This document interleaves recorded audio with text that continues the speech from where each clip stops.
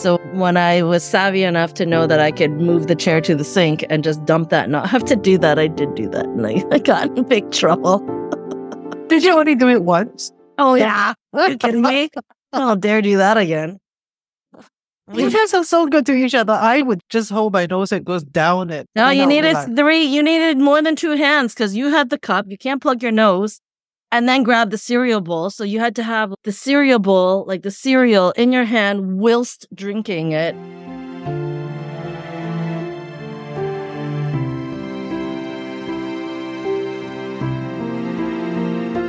As we're entering menopause, we become yin deficient, and yin is responsible for all fluids in the body, and blood is a fluid. And so that's exactly what menopause is, the drying up of yin. So our menses stop.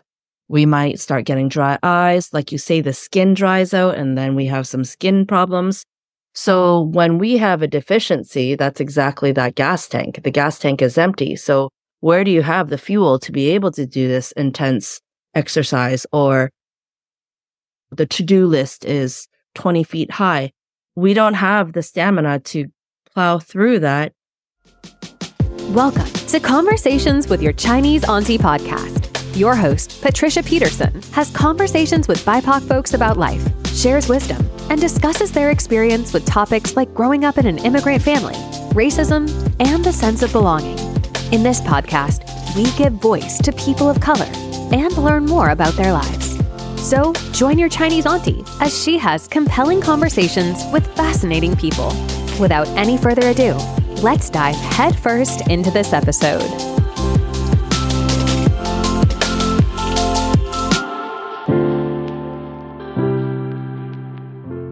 My guest today is Dr. Debbie Lee. Debbie is a registered doctor of traditional Chinese medicine. She is a mama to two adorable little humans, and she is one of my closest friends with whom I can talk about my feelings and emotions. Debbie and I have been friends for 18 years. We went to Chinese medicine school together.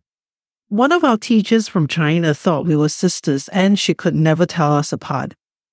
We share a love for food and chai tea.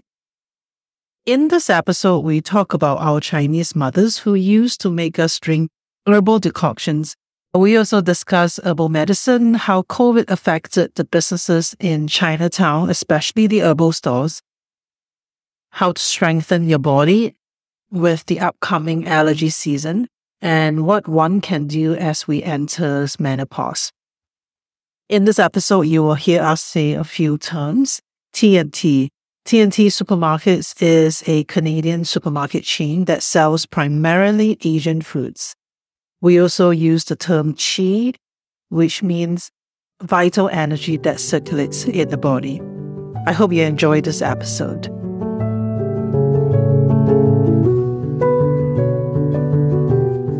Hello, Debbie. Hello, Patricia. How's it going? It's going good. You came back from vacation and you dodged a really cold, icy weather. Or did you come back at that time? I came back on the Saturday, so it was minus 10 or 12 that day, but it wasn't snowy or icy. It was just really cold. Yeah. And then it snowed. Yeah. I know you and I are like, nope. No. Our South Asian blood does not like this weather. Yeah, but you grew up back east though. I did. So I did grow up with it, and I still don't think I liked the weather, but I've had exposure to it, and I'm very used to having 1 to 3 feet of snow all winter long. So please introduce yourself, who you are, what you do. My name is Debbie Lee. I am a traditional Chinese medicine doctor. I am a mom of 2 young kids, and I've been in practice for 15 years now. I'm in my 15th year. Yeah. I was thinking the other day, you and I have known each other for 20 years. Yeah. 2005. That's when we started school. So you and I met in Chinese medicine school. Yes. That was good. We did good. We made it. We made it through safely, and it crazy? It Because you was, did the 5-year program too. I did. Yeah, we still did the 5-year schooling together. Yeah. Oh man, yeah, those were long years. I remember just plowing through. Yeah. And I was working 2 jobs when I was in I school. remember that. But that was very tiring. What did I you do think- before that? I think we were both the same. I think we both had to work and go to school because we were supporting ourselves through that journey. Before that, when I graduated from university with a kinesiology degree, I somehow landed myself in IT as a career for, I think I did it for about 5 or 6 years until I realized that I did not want to be in that kind of career or job setting.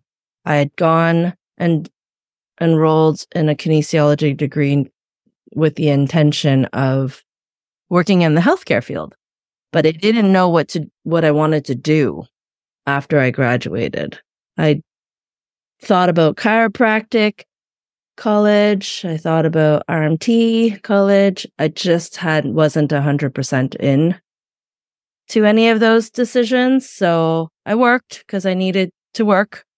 And that's where I found myself in my early 20s. And then it wasn't until I was like 28 when I was really having a hard time with the whole IT stint. So I had been thinking about Chinese medicine for a long while prior to enrolling. And when I was ready, that's when I enrolled. How did you come to like Chinese medicine decision? Were you still an acupuncturist? No, I had a lot of influence growing up in a traditional Chinese medicine household. Both of my parents are from China. My mom both of them were born and raised in China. And then when my mom was really young, she moved to Hong Kong. And in Hong Kong, they're really about the soups and like the food therapy, the food diet, according to Chinese medicine or Chinese culture, which is really Chinese medicine.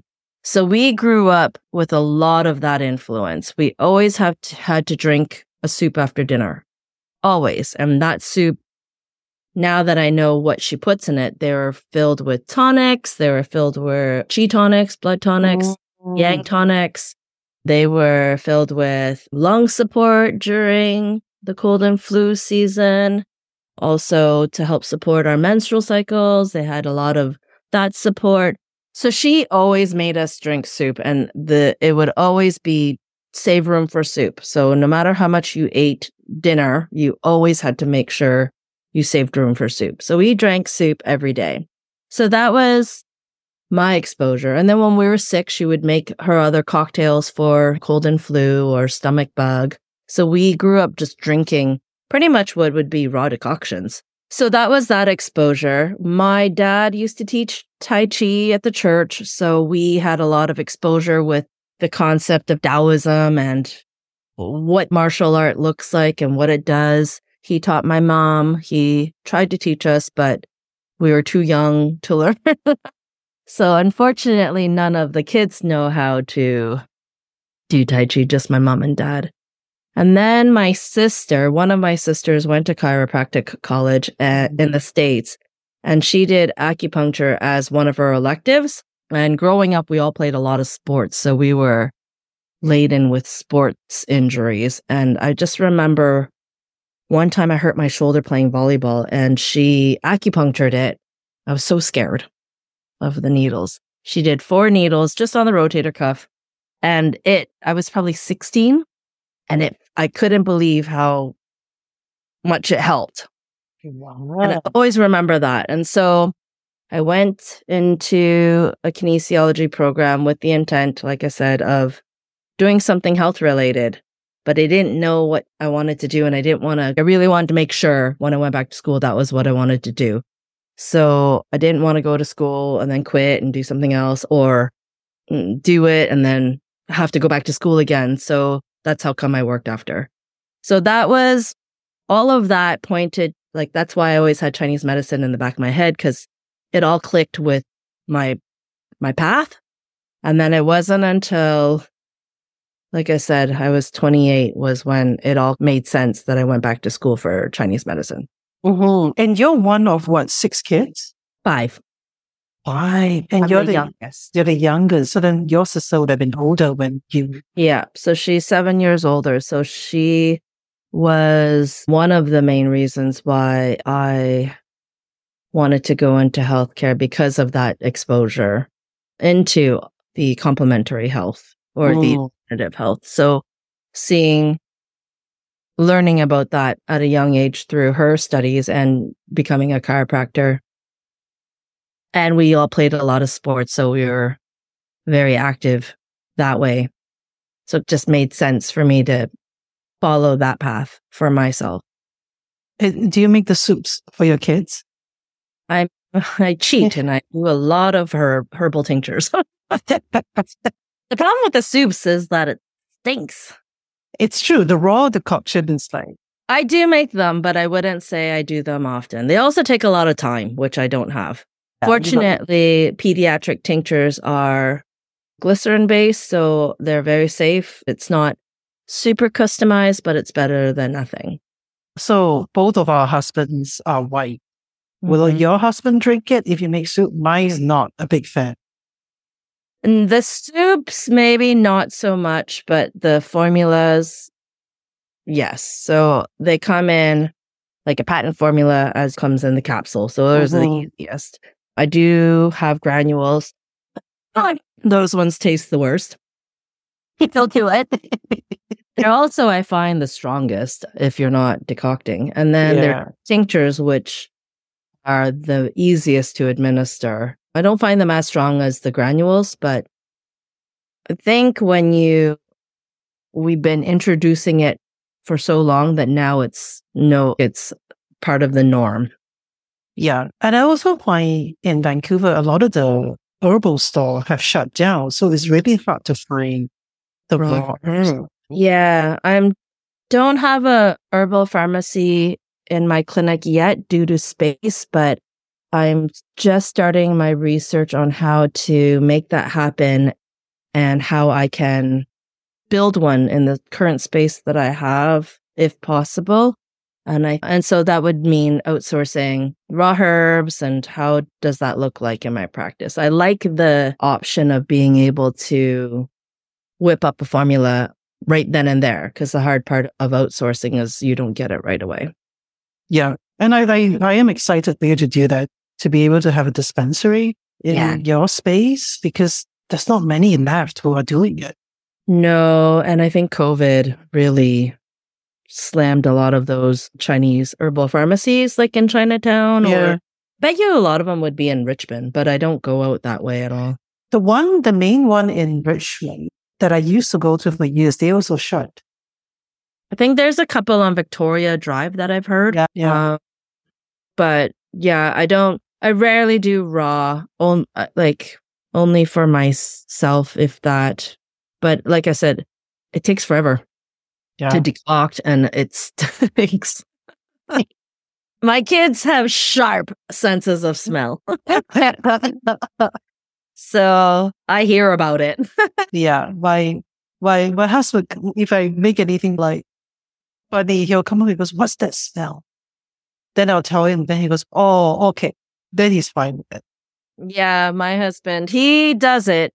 If I do make something, he'll palate it, but I don't think his taste factor is as refined in terms of Chinese medicine as ours, probably. Well, I mean, traditionally, around in Singapore, when my mom used to force us to drink these things, you get the plum afterwards. Yeah, that's sour plum, and then it's sour and sweet, right? So that we would just eat that as for fun. I remember those. We did too, but for a while there, when we were younger, we didn't get it unless she made us drink the decoctions.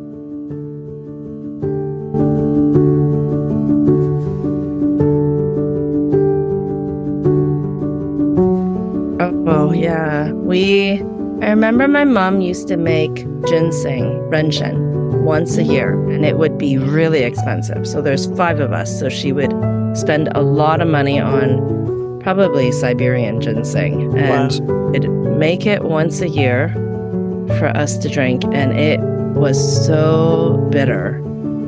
And I probably was like 6 or 7. And I remember pulling a chair up to the sink and just dumping it. And so No, you didn't. Oh. I got in so much trouble because it's like $100 a cup.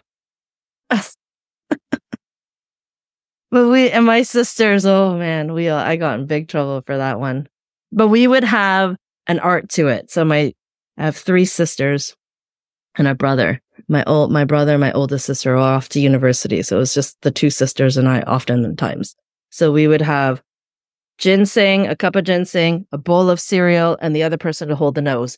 And it would be the art. So you plug your nose, someone plug your nose, you drink the cereal, someone has the bowl of cereal right there, you grab your hand in it and shove it in your mouth to get the taste out. And we would do that every year. So when I was savvy enough to know that I could move the chair to the sink and just dump that, not have to do that, I did do that. And I got in big trouble.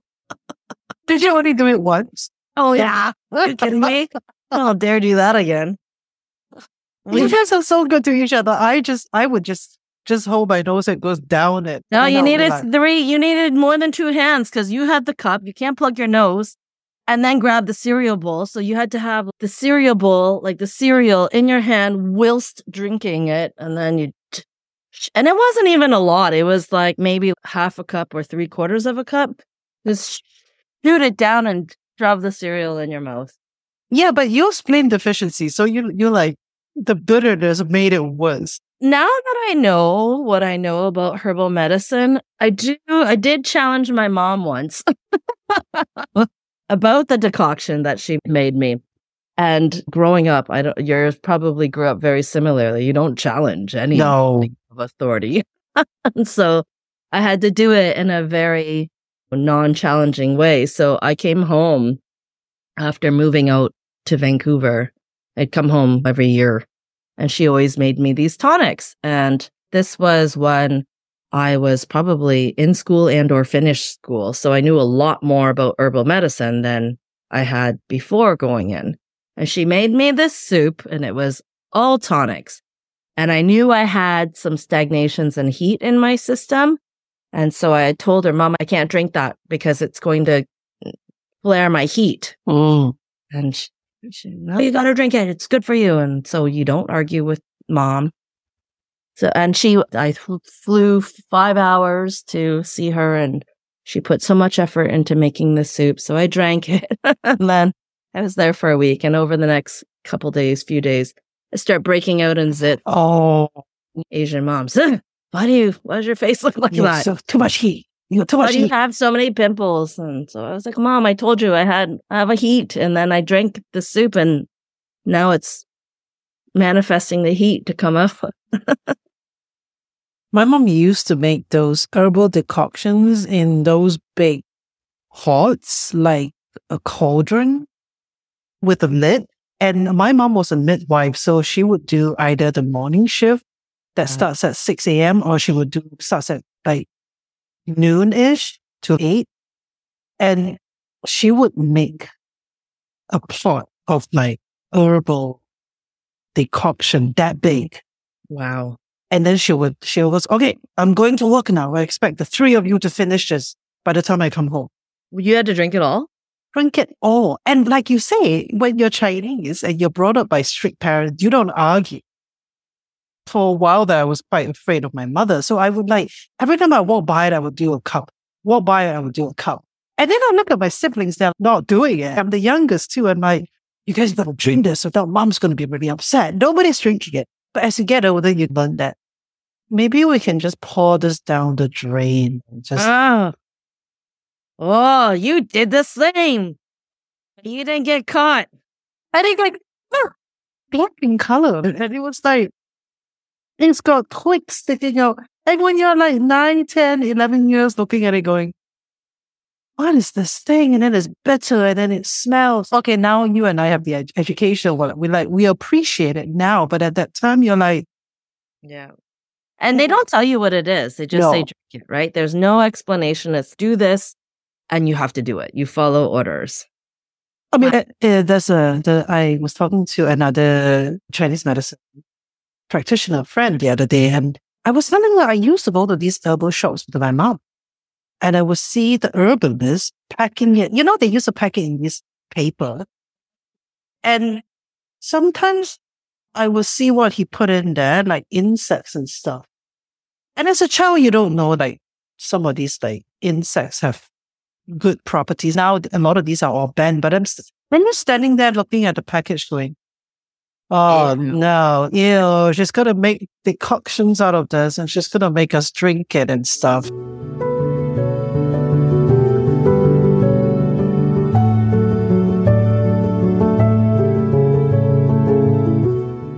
I wanted you to talk about how to, with Chinese medicine, to prepare for the upcoming spring season, especially allergies. From an acupuncture standpoint, and if you're susceptible to allergies and you know the month of when something would bloom that you're sensitive to, like for me, I'm very sensitive to cherry blossoms, where typically, who knows now with global warming, would bloom around April.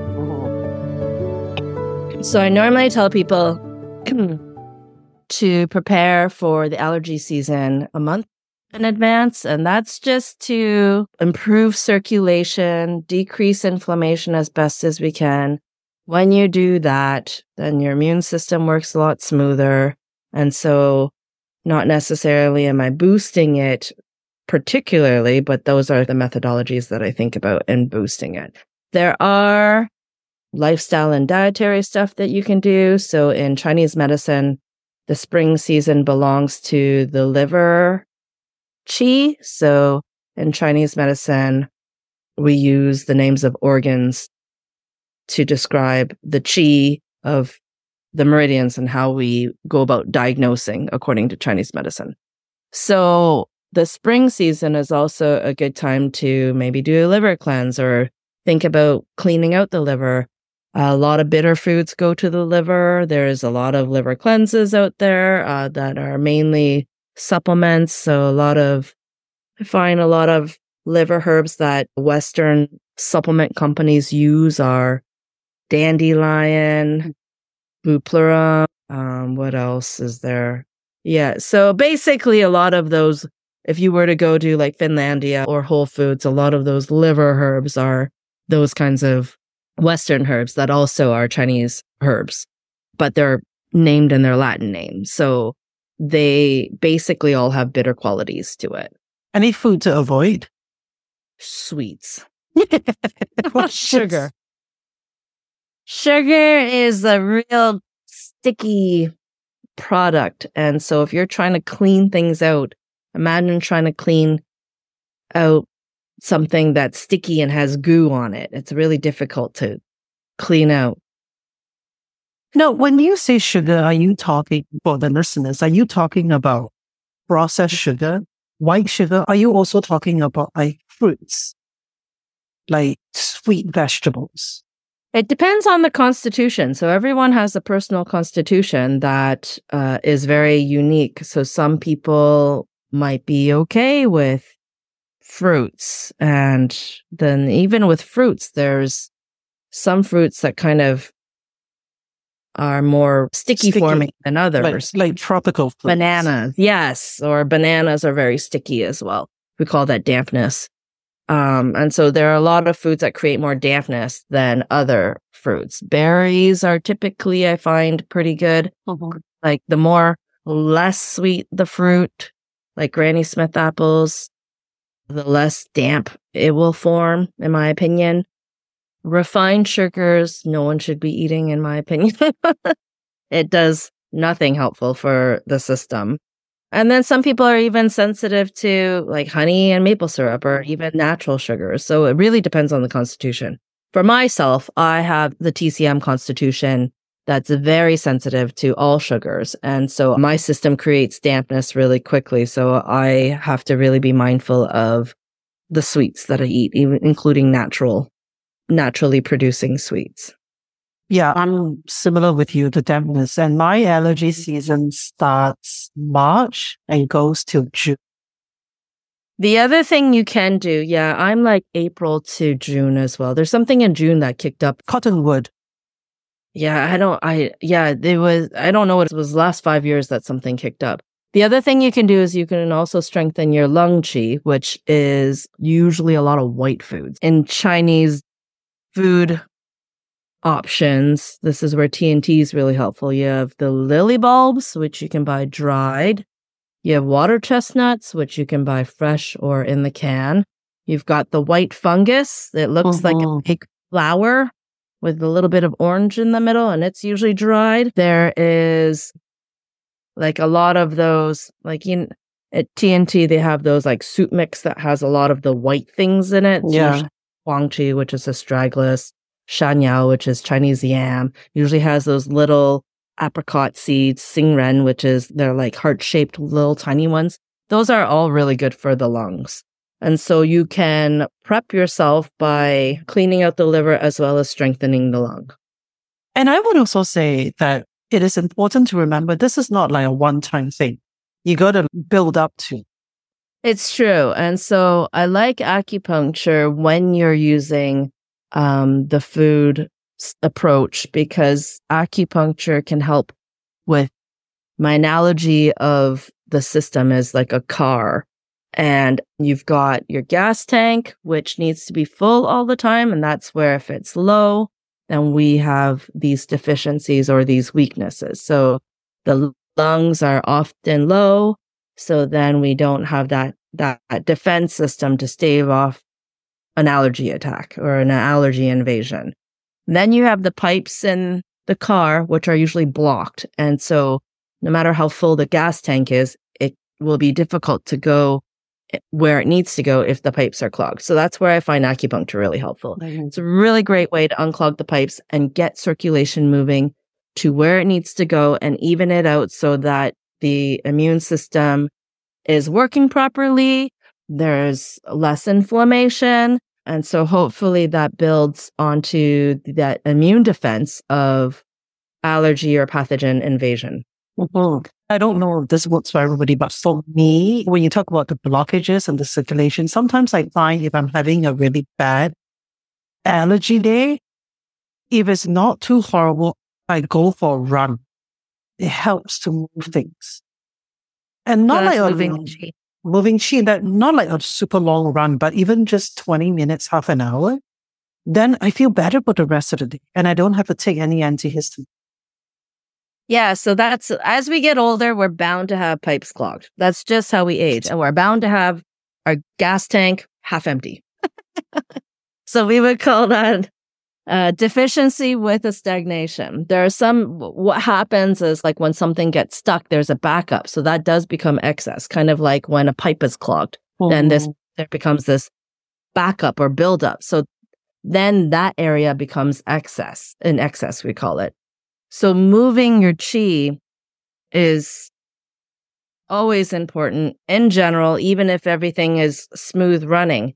And for people who have low energy, like their tank is just empty, but they still have these pipes clogged, this qi stagnation, usually what I tell my clients is to move their qi if they can do that 5 minutes a day. That way you don't have to gear up, go outside for a run. So that's something that's like doing some jumping jacks or burpees, or if you have stairs in your house, you can just go up and down a step, even one step. I had to do that when I had gestational diabetes to work off my meals. I would just go up and down a step for 10 minutes. If you do 10 minutes after every meal, that's 30 minutes a day. If that's even hard to wrap around, start with 5 minutes. That's 15 minutes a day. I was able to keep good weight from that protocol alone while pregnant because I basically worked out 30 minutes a day. I did a 10-minute thing after every meal just to work off the meal, the sugars, that buildup. Which I also think that is brilliant because oftentimes we think working out needs to be intense. Yeah. And also that I find tricky too, oftentimes when I was still practicing acupuncture is when you talk to clients about don't go and do intense exercise if your energy, your qi is already low, because then you're taxing the body. So I love that you say that even if you just do 5 minutes after every meal, 3 meals a day, it builds up and it helps to move the qi, to circulate the energy, and helps to move the stagnation. Yeah, and it gets the heart pumping, and the heart, what does the heart do? It produces blood and provides blood to move everywhere where blood is, red blood cells, and there's oxygen. So you're oxygenating the whole system too. And there's the endorphins that come with it. You feel good. Your brain feels a little bit more clear. So I usually try to get people to break a light sweat whenever possible. And if that's 5-10 minutes at your home, for me, it's difficult to do things at home as well. So I get it. That's why I try to get people to get introduced to the concept of it by really having it be a light thing. 5 minutes, aim for 5 minutes a day. I use an app called Fit On because they give you workouts according to time, and then you can tailor which one you want. Do you want cardio? Do you want stretching? So that's a good intro into it. Now I know the exercises that help with providing that cardio flow. So I just stick with those. That's good. Walking is great too. Like walking is better than nothing as well. Maybe do a little brisk walk for a minute and then walk normal just to try to get the heart rate up. And I love the stretching too, right? For people, if mobility is harder for them, like even stretching or doing some gentle weights, that can also start to help them with some of that circulation. One thing I might add, so I had 2 C-sections. So I was really laid out after the second one, and my chi was so deficient. The cardio workouts or anything that I did, I would just research and find how I can do that all while laying on the ground. And there's lots out there. So I just had no energy, but I knew I needed to move my blood and my chi and my circulation. So I just tried to find a lot of those exercises on how I can get that while laying on the ground so that I wouldn't tax any more energy working out. Because the whole point of it is for it to do what it needs to do, but not tax the system even further. So we're looking at intensity, duration, and positioning. Mm-hmm. I love that. Very unique to every person. Cool. Yeah. I forgot you had 2 C-sections. Yeah, that was horrible. The recovery. I don't think I'm fully recovered. Which leads us into the next topic. I just went to a pelvic floor physio yesterday because I'm like, I think I need to start addressing the C-section. And they're great. I saw 2019 for a while, and it was really helpful. Yeah, I always love learning from other practitioners and how they view the body and how they approach healing, and try to put it all together for my brain to make sense of it all. And with the kinesiology degree, it's helpful to have that background so that I understand the language, I understand the anatomy and the physiology, and I love learning about pathologies of how the system works. So it's nice to learn a new way of looking at the body. And then how do I translate that into Chinese medicine?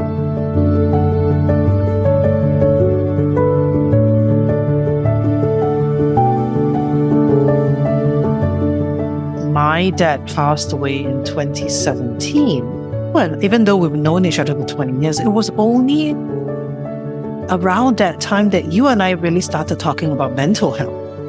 Yeah, we were young and we didn't have these big jolts in life that made us look at our mental status.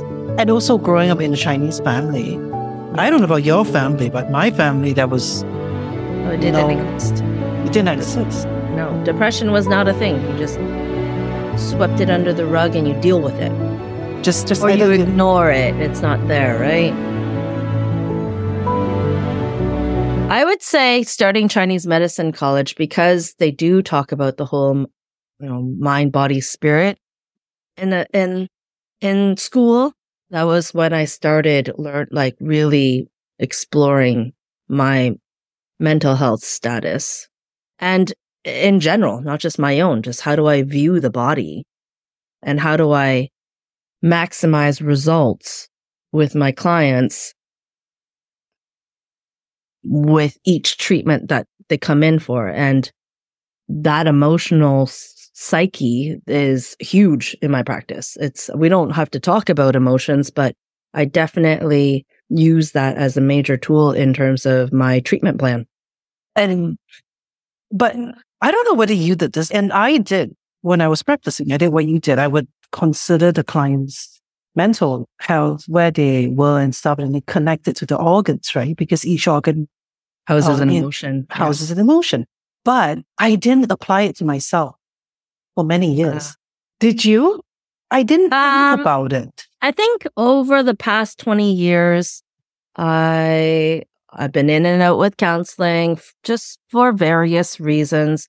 It didn't ramp up until my dad passed away. So he passed away 2 years ago. And that was the first major loss. And having 2 young kids makes it really difficult to grieve and process that grief. And I was having a hard time doing that because I had no space or time to myself to be able to grieve. And so it would hit me in these weird moments where all of a sudden there'll be a trigger. It could be a song. It could be something that I saw. It could be something someone said. And then I just would start crying. And that happened for quite some time. And it was okay. I welcomed it. And I know that's what needed to be done. But I knew I wasn't dealing with it as best as I wanted to. And I knew that if I were to continue with that path in grieving, that a lot of inflammation would get stored in my system, and that I am so sensitive in terms of my nervous system that I feel all of that. That's when the counseling kind of ramped up, just to help put a lot of things, just to give me some tools, and also just to talk to somebody about grieving and the law. Exactly, right? And also, you said it just now, having 2 kids, you're busy and running your practice. Oftentimes there's no space, and it's good to have someone to talk to. And even as friends, we didn't talk about it for many years for mental health because we didn't have the language for it. And I am grateful that like you and I can talk about it when we go for soups and chai tea, which is our thing. Yes. Go back. We're going to go back. And I love that we talk about it as if there's no stigma attached to it. I think that's the hard part, is there's still a large stigma around it. And in my practice, I really try to make it a safe space with no judgment. And if there is like an emotional component that's present, we can talk about it or we don't. And that's okay. The biggest thing for me is to know how that is stuck in the system and how I can move that so it doesn't create more of this inflammation that I'm talking about. And I think all of that goes somewhere. Like you've touched upon, according to Chinese medicine, every organ houses an emotion. So with the lung, we talked about the lung earlier, the lung houses the emotion of sadness, grief. There's a control aspect to it. Guilt is a big one. And if someone is grieving for a long period of time, or it often feels guilty about stuff, which was my pattern and probably why I'm susceptible more to catching colds and being affected by the allergy season, I just try to work on all of it. How do I strengthen my lungs on a physiological standpoint? Exercise, eat foods that support the lungs according to Chinese medicine. And then on the emotional front, maybe take a look at, is there anything I can't let go? Is there anything I'm feeling really guilty about? What am I grieving, or am I sad about anything? And just look at it as a whole picture kind of a thing. And also then, which you talked about it just now, is also then seeking out other practitioners to help you to move forward. Yes. Not even move forward, but to move through whatever you're feeling, so you're not having to deal with it on your own. Totally. Like, when I still get this question sometimes, but when I was practicing, people would say to me, do you acupuncture yourself? Do you put needles in yourself? And I say, yes, when I'm desperate, but it's not the same as going to see your own practitioner and having that 60 minutes where it's just your time and you're being looked after. And so your body can do the healing while you're there making time for yourself. Agreed. Yeah. It takes a village. And that, after having kids, I definitely own that saying. And with your health team, I'm fortunate. I built my health team, including those friends that are of support too, like you. Mhm. And that's part of it too. That's healing in and itself. And exactly like you say, I acupuncture myself, but it's not the same. I'll acupuncture like my knee if it hurts, but I'm not doing, I do try to set the intention every once in a while, but you're right. It's not the same as fully letting go and letting someone else see you in their own eyes and treating you in terms of what they see. Cause I have my image of myself of what I think is stuck, but someone else might see something totally different. And they're not incorrect either. Yeah, for sure. And, so the next thing I do want to ask you is, because two of us are getting older. Now, Menopause.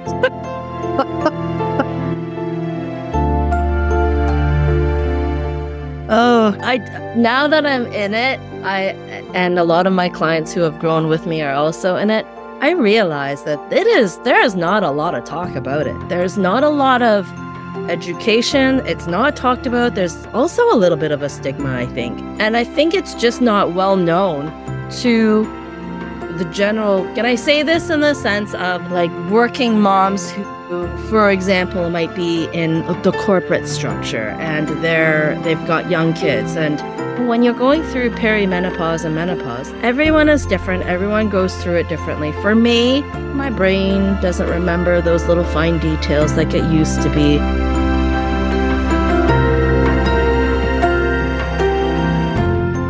And I can just imagine, I'm okay, I still can remember, but I remember being a lot sharper when I was not in this stage. But I just think of those working in really high profile jobs that have to perform. And especially if they're in a work culture where it's very male dominant still.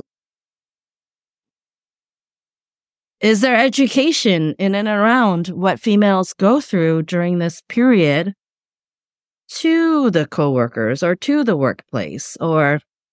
There isn't many, right? And even on my own research, I'm like, okay, these symptoms are happening. Okay. And I know it's a hormone decline, but there's so much to it. There is. And also and you're right. Especially for those of you in the corporate, say, workplace, there's no forgiveness. Support, no forgiveness. Yeah. But look at it, not just menopause, period. Yeah. Nobody really talks about it. And my mother didn't talk about it. I don't know about yours, but my mother did not initiate when I got my period. And my mother never talked about, when she was alive, about menopause. Same. But looking back, my sister and I can guess the years that she went through it because she was more moody. She was angry. She had hot flashes. And even living in Singapore, you could tell she was having hot flashes and stuff like that. So our mothers didn't talk about it. Aunties didn't talk about it. From a TCM perspective, a Chinese medicine perspective, any advice for those entering menopause, perimenopause? Oh, it's such a unique journey. Two of my sisters have gone through menopause in totally different fashions, like totally different body constitution. So their symptoms presented very differently. Like one got hot flashes and the other one got migraines. So, and that's just the physical stuff. I think just recognizing that you're going through it is the first thing because things just start getting different. Like my vision started changing, I would say a couple of years ago. And because I had kids late, I couldn't tell if this was like a postpartum thing or I knew my hormones were changing, but why were they changing? Was it because I had kids late or because I was in perimenopause or all of the above?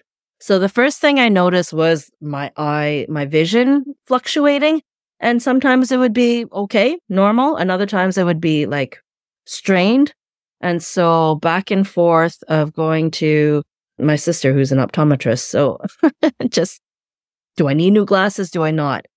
And she was like, I think you're just like fluctuating out. Let's just see, so I think I ended up getting new glasses and it was helpful, but then comes that vision fluctuation, came a lot of headaches, which I don't ever get. Headaches is not my thing at all. So now that I am I would say I'm actively in perimenopause and the symptoms are now pretty consistent. So the vision, that's better now that I have upgraded my prescription, but I do get more headaches than I used to. And that is, like I said, a new thing. I don't get any hot flashes. So not every woman going through menopause. So it's definitely personal. I started getting like the snippets or the beginning stages of frozen shoulder. And that's very common. Yes. If you look at the research, it's like women like age 45 to 54 or something like that, which is menopausal years or perimenopausal years. So is that a coincidence? I don't think so. I'm able to acupuncture my shoulders and have it within bay, but that was a weird thing. And especially like my left shoulder, which is my and Western, because when I was practicing, a lot of my practice was hormones, right? And fertility. And for a few years, it was women going through menopause, frozen shoulder. And then I make the link because Western medicine doesn't really talk about it. But nobody talks about it. No. The one great thing that is happening, especially in the digital age, is there's a lot more awareness around perimenopause and menopause. So that's very helpful in terms of support and even education. Like one of my friends' sister-in-law started her own online presence called Alter Ego, and it's all about perimenopause and menopause, education, support. She has naturopaths, she has dietitians, and that's what we don't talk about. And all of that can help with the journey. One of my clients picked up a book called The Menopause Reset, and I think I haven't read it, but she just told me about it this week, and there's information in there about foods to eat in and around hormone regulation. Again, I don't know what it says in there, but the point of it is that there's a lifestyle and diet that might be conducive in helping with the symptoms that people may have. A lot of acupuncture. Actually, it was one of the clients that when you shut down your practice, she talks about how great your treatments helped her along menopause. I actually take that information and think about acupuncture in a different light now that I'm going through perimenopause, and I need to increase my treatments just to help this journey now. And if I don't want to go on hormone replacement therapy or inundate my system with a whack load of supplements, acupuncture is a really great way to approach hormone regulation. So that was very helpful information that I already know but needed to be reminded of. Yeah, another good book is the Menopause Manifesto. Have you read it? I'm halfway through it. Okay. And to be fair, a lot of the information on there, you and I already know because of our Chinese medicine education. For example, some of the advice like reduce stress, don't take on too much, don't over-exercise. And you and I, when we look at it from our Chinese medicine training, that makes sense because whether it's exercise or it's working too much, being on social media, being on screen too much, all that depletes your qi. And some of the advice in the book, when I read it, I was like, okay, that makes sense because what you want to do is you want to manage your nervous system, your body, and give your body a chance to be able to deal with what's coming up, what's going to happen. And like you say, everyone is different, right? You get more headaches. I noticed about 2 years ago was my skin. I've never had issues with skin. That's not my thing. I remember that. Yeah, I've never had issues with skin. But this book, she does talk about skin is one of the things that start changing because your hormones are different. Yeah, and you talk about the deficiencies, and the first thing that came to mind in terms of Chinese medicine is as we're entering menopause, we become yin deficient, and yin is responsible for all fluids in the body, and blood is a fluid. And so that's exactly what menopause is, the drying up of yin. So our menses stop. We might start getting dry eyes. Like you say, the skin dries out and then we have some skin problems. So when we have a deficiency, that's exactly that gas tank. The gas tank is empty. So where do you have the fuel to be able to do this intense exercise? Or the to-do list is 20 feet high. We don't have the stamina to plow through that, and that will just keep adding to that deficiency. So during this hormonal shift, it's this fine line of moving the chi as well as restoring it and picking what has to be done on that to-do list, which is the overload. So the overload will always be there, and it does keep piling high. And that's what I consider stress. So when people talk about stress, or if I ask someone in the clinic, what are your stressors?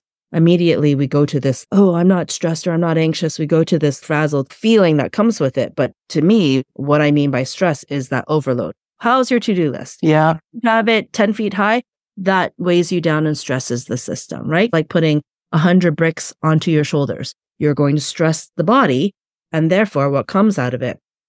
Fatigue, chronic pain, especially of the neck and shoulders, insomnia. Then you start getting maybe some gut disturbances. Those that are going through menopause might have more heat flashes or night sweats.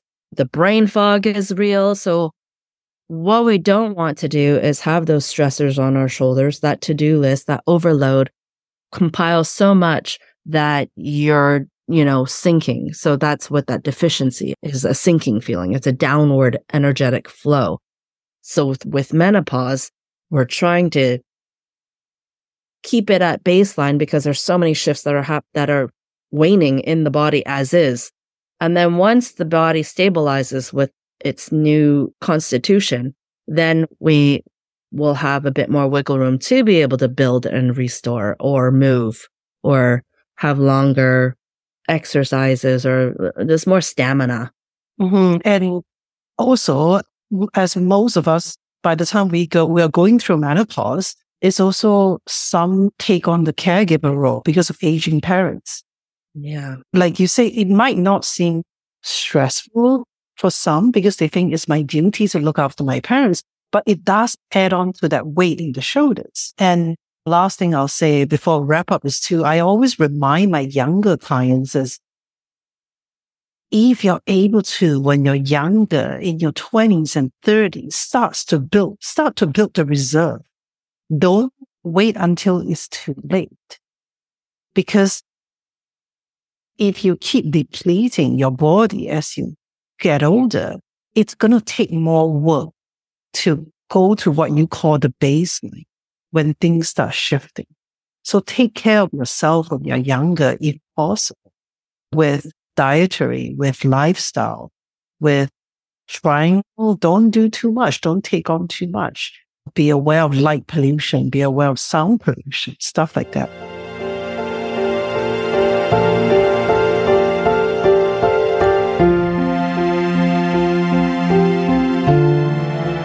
Last question for you. As a Chinese auntie, any advice? I wish I had done this when I was younger, or I wish someone helped me along with this or brought it to my awareness. In the concept of yin, I always tell people to pick one yin activity. So a yin activity is a very slow, calming kind of activity, like yoga. There's yin yoga and there's power yoga. It's like the slow yoga. And I wish I had harnessed something like that more, or maybe more of yin activities when I was younger, and to follow me through life. I say this because I was really active as a kid, played a lot of sports, and I tore my ACL when I was, 16 or 17 maybe? And that was how I let off steam and managed stress, and I couldn't walk. And I think I was like really down, and I got depressed because I couldn't play. Yeah. I didn't have a release. And those yin activities can help move the chi in a different way that can still help with venting, like how sports or exercise does. So would you advice to people is build your toolbox of yin activities, because if you're an active person or you use exercise as a stress relief and you hurt yourself, it's really difficult to attain that release by not exercising. So then you need other tools to help with moving your qi the same way that physical exercise does. So would you say for someone who's really active, a yin activity would be like slow walking? In terms of physical exercise, it could be, like I said, the yin yoga. It could be tai chi. It could be qigong. It could be swimming if joints or injury permit. Walking would be yin as well. If, like I said, injury allows for it. Other yin activities that I often recommend to people are like if you play a musical instrument that's really yin in nature, journaling, meditating, drawing, painting, those sandboxes with a ring. Yeah. Just something to calm the nervous system down.